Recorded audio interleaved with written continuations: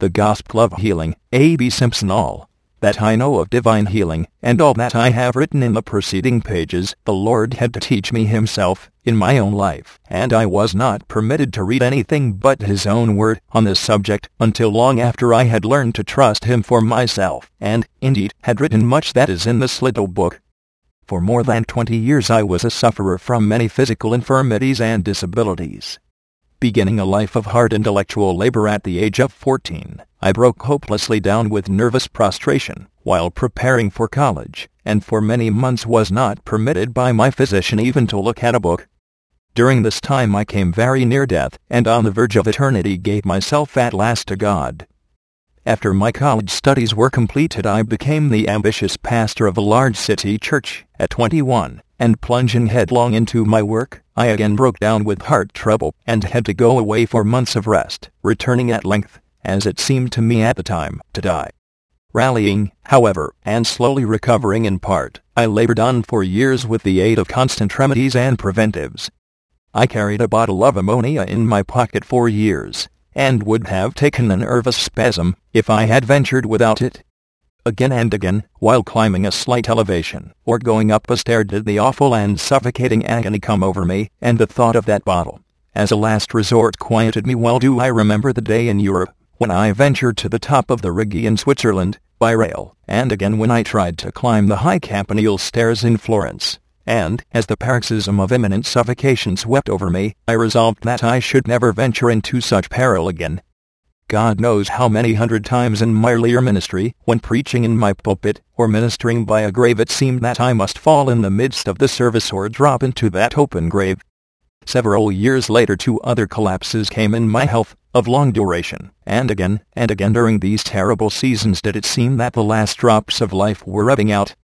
I struggled through my work most of the time, and often was considered a hard and successful worker, but my good people always thought me so delicate, and I grew weary of being sympathized with every time they met me. Many a neglected visit was apologized for by these good people, because I was not strong. When at last I took the Lord for my healer, I just asked the Lord to make me so well that my people would never sympathize with me again, but that I should be to them a continual wonder through the strength and support of God. I think he has fulfilled this prayer, for they have often wondered these recent years at the work I have been permitted to do in his name. It usually took me till Wednesday to get over the effects of the Sabbath sermon, and about Thursday I was ready to begin to get ready for the next Sabbath. Thanks be to God, the first 3 years after I was healed I preached more than 1,000 sermons, and held sometimes more than 20 meetings in 1 week, and do not remember feeling exhausted. A few months before I took Christ as my healer, a prominent physician in New York insisted on speaking to me on the subject of my health, and told me that I had not constitutional strength enough left to last more than a few months. He required my taking immediate measures for the preservation of my life and usefulness. During the summer that followed I went for a time to Saratoga Springs, and while there, one Sabbath afternoon, I wandered out to the Indian campground, where the Jubilee singers were leading the music in an evangelistic service. I was deeply depressed, and all things in life looked dark and withered. Suddenly, I heard the chorus, "My Jesus is the Lord of Lords, no man can work like him." Again and again, in the deep bass notes and the higher tones that seemed to soar to heaven, they sang it over and over again, "No man can work like him. No man can work like him." It fell upon me like a spell. It fascinated me. It seemed like a voice from heaven. It possessed my whole being. I took him to be my Lord of Lords, and to work for me. I knew not how much it all meant, but I took him, in the dark, and went forth from that rude, old-fashioned service, remembering nothing else, but strangely lifted up forevermore. A few weeks later I went with my family to Old Orchard Beach. I went chiefly to enjoy the delightful air of that loveliest of all ocean beaches, and went occasionally to the meetings on the campground, but only once or twice took part in them, and had not, up to that time, committed myself in any full sense to the truth or experience of divine healing. At the same time I had been much interested in it for years. Several years before this I had given myself to the Lord in full consecration, and taken him for my indwelling righteousness. At that time I had been very much impressed by a remarkable case of healing in my own congregation. I had been called to see a dying man given up by all the physicians. I was told that he had not spoken or eaten for days. It was a most aggravated case of paralysis and softening of the brain, and so remarkable was his recovery afterwards considered that it was published in the medical journals as one of the marvels of medical science. His mother was a devoted Christian. He had been converted in his childhood, but now for many years had been an actor, and, she feared, a stranger to the Lord. She begged me to pray for him, and, as I prayed, I was led to ask, not for his healing, but that he might recover long enough to let her know that he was saved. I rose from my knees and was about to leave my prayer, where we too often do, in oblivion, when some of my people called, and I was detained a few minutes introducing them to the mother. Just then I stepped up to the bed mechanically, and suddenly the young man opened his eyes and began to talk to me. I was astonished, and still more so was the dear old mother. And when, as I asked him further, he gave satisfactory evidence of his simple trust in Jesus, we were all overwhelmed with astonishment and joy. From that hour he rapidly recovered and lived for years. He afterwards called to see me and told me that he regarded his healing as a miracle of divine power. The impression produced by this incident never left my heart. Soon afterwards I attempted to take the Lord as my healer, and for a while, as long as I trusted him, he sustained me wonderfully. But afterwards, being entirely without instruction, and advised by a devout Christian physician that it was presumption, I abandoned my position of simple dependence upon God alone, and so floundered and stumbled for years. But as I heard of isolated cases, I never dared to doubt them, or question that God did sometimes so heal.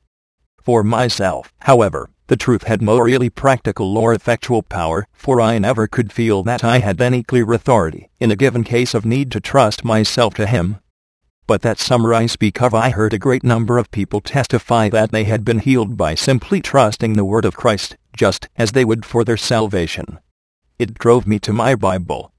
I determined that I must settle this matter one way or the other. I am so glad I did not go to man. At his feet, alone, with my Bible open, and with no one to help or guide me, I became convinced that this was part of Christ's glorious gospel for a sinful and suffering world, and the purchase of his blessed cross for all who would believe and receive his word. That was enough. I could not believe this, and then refuse to take it for myself, for I dare not hold any truth in God's word as a mere theory, or teach to others what I had not personally proved. And so one Friday afternoon, at the hour of 3 o'clock, I went into the silent pine woods, and there I raised my right hand to heaven, and in view of the judgment day, I made to God, as if I had seen him there before me face to face, these 3 great and eternal pledges: as I shall meet thee in that day, I solemnly accept this truth as part of thy word and of the gospel of Christ, and God helping me, I shall never question it until I meet thee there. As I shall meet thee in that day, I take the Lord Jesus as my physical life for all the needs of my body until all my life work is done, and helping me, I shall never doubt that thou dost so become my life and strength from this moment, and wilt keep me under all circumstances until thy blessed coming, and until all thy will for me is perfectly fulfilled. As I shall meet thee in that day, I solemnly agree to use this blessing for the glory of God and the good of others, and to speak of it or minister in connection with it in any way in which God may call me or others may need me in the future. I arose. It had only been a few moments, but I knew that something was done. Every fiber of my soul was tingling with a sense of God's presence. I do not know whether my body felt better or not. I did not care to feel it. It was so glorious to believe it simply, and to know that henceforth he had it in hand. Then came the test of faith. The first struck me before I had left the spot. A subtle voice whispered, "Now you have decided to take God as your healer. It would help if you should just go down to Dr. Cullis' cottage and get him to pray with you." I listened to it for a moment without really thinking. The next, a blow seemed to strike my brain, which made me reel, as a man stunned. I staggered and cried, "Lord, what have I done?" I felt I was in some great peril. In a moment the thought came very quickly, "That would have been all right before this, but you have just settled this matter forever, and told God you will never doubt that it is done." In that moment I understood what faith meant, and what a solemn and awful thing it was, inexorably and exactly to keep faith with God. I have often thanked God for that blow. I saw that when a thing was settled with God, it was never to be unsettled. When it was done, it was never to be undone or done over again in any sense that could involve a doubt of the finality of the committal already made. I think in the early days of the work of faith to which God afterwards called me, I was as much helped by a holy fear of doubting God as by any of the joys and raptures of His presence or promises. This little word often shone like a living fire in my Bible: "If any man draw back, my soul shall have no pleasure in him." What the enemy desired was to get some element of doubt about the certainty and completeness of the transaction just closed, and God mercifully held me back from it. The next day I started to the mountains of New Hampshire. The next test came on the following Sabbath, just 2 days after I had claimed my healing. I was invited to preach in the Congregational Church. I felt the Holy Spirit pressing me to give a special testimony. But I tried to preach a good sermon of my own choosing, but it was not His word for that hour, I am sure. He wanted me to tell the people what He had been showing me, but I tried to be conventional and respectable, and I had an awful time. My jaws seemed like lumps of lead, and my lips would scarcely move. I got through as soon as I could, and fled into an adjoining field, where I lay before the Lord, and asked Him to show me what He meant, and to forgive me. He did most graciously, and let me have one more chance to testify for Him and glorify Him. That night we had a service in our hotel, and I was permitted to speak again. This time I did tell what God had been doing. Not very much did I say, but I tried to be faithful, and told the people how I had lately seen the Lord Jesus and His blessed gospel in a new way, as the healer of the body, and had taken Him for myself, and knew that He would be faithful and sufficient. God did not ask me to testify of my feelings or experiences, but of Jesus and His faithfulness. And I am sure He calls all who trust in Him to testify before they experience His full blessing.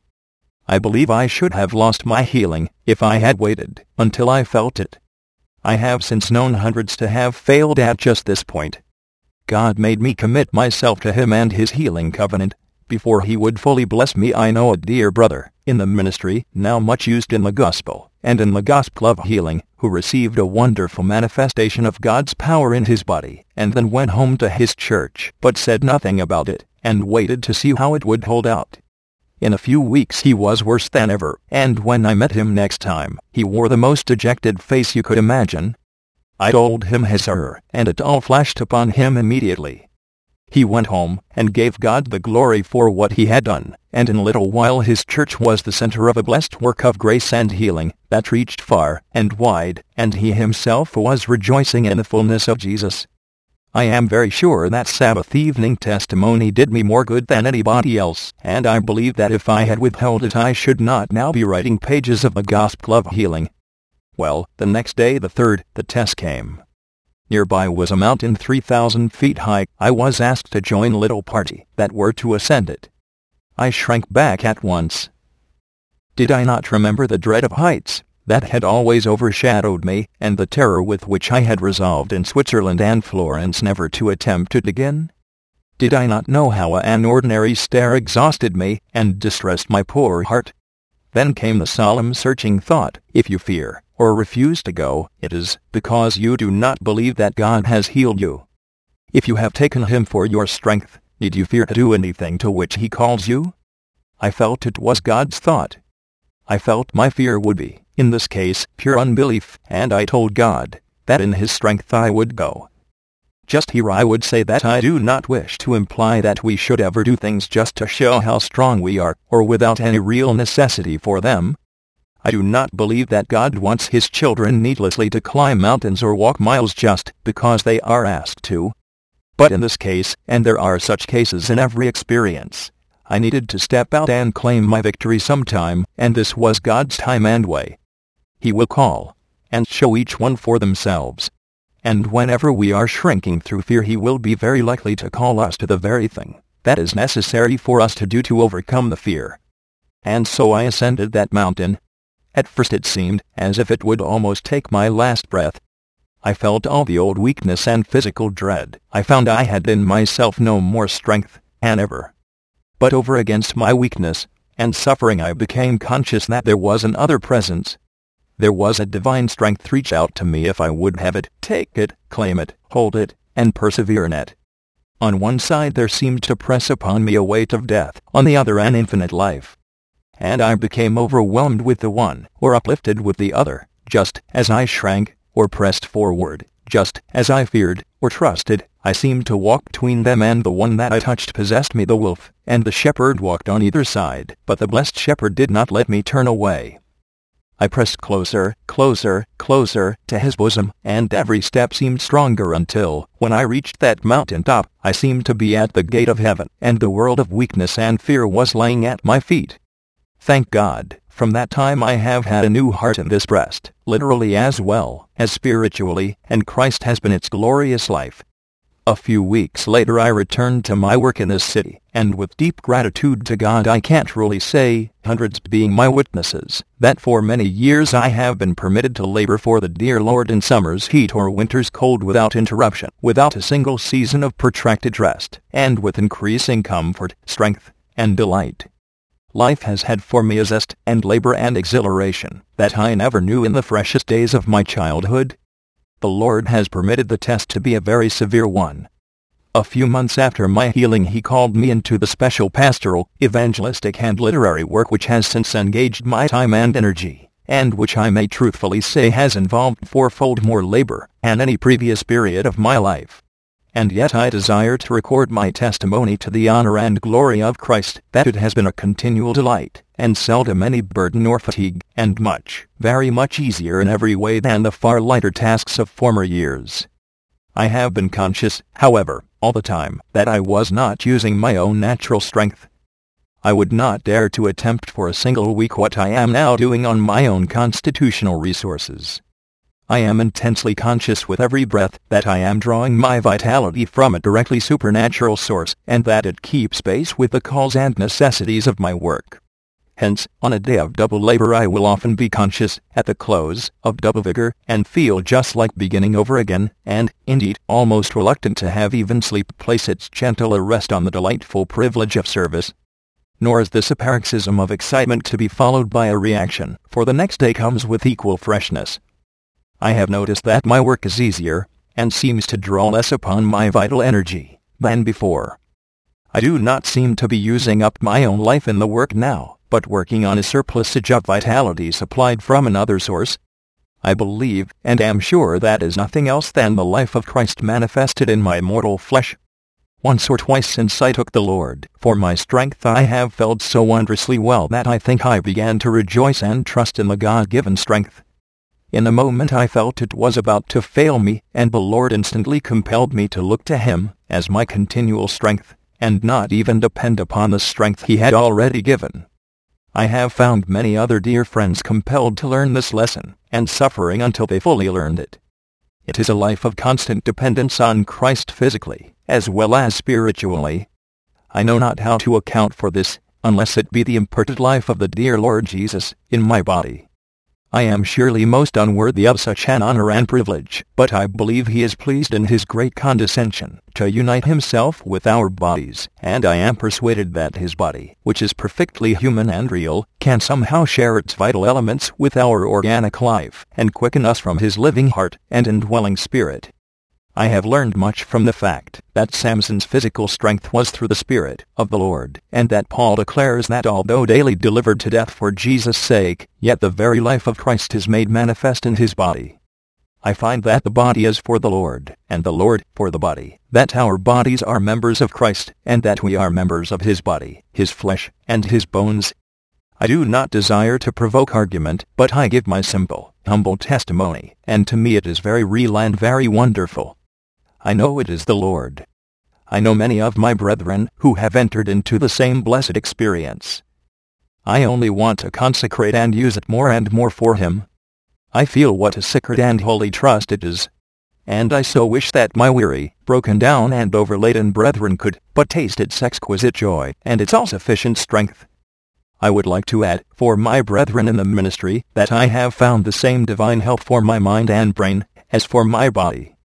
Having much writing and speaking to do, I have given my pen and my tongue to Christ to possess and use, and He has so helped me that my literary work has never been labor. He has enabled me to think much more rapidly, and to accomplish much more work, and with greater facility than ever before. It is very simple and humble work, but such as it is all through him, and I trust for him only. And I believe, with all its simplicity, it has been more used to help his children, and glorify his name, and all the elaborate preparation and toil of the weary years that went before. To him be all the praise,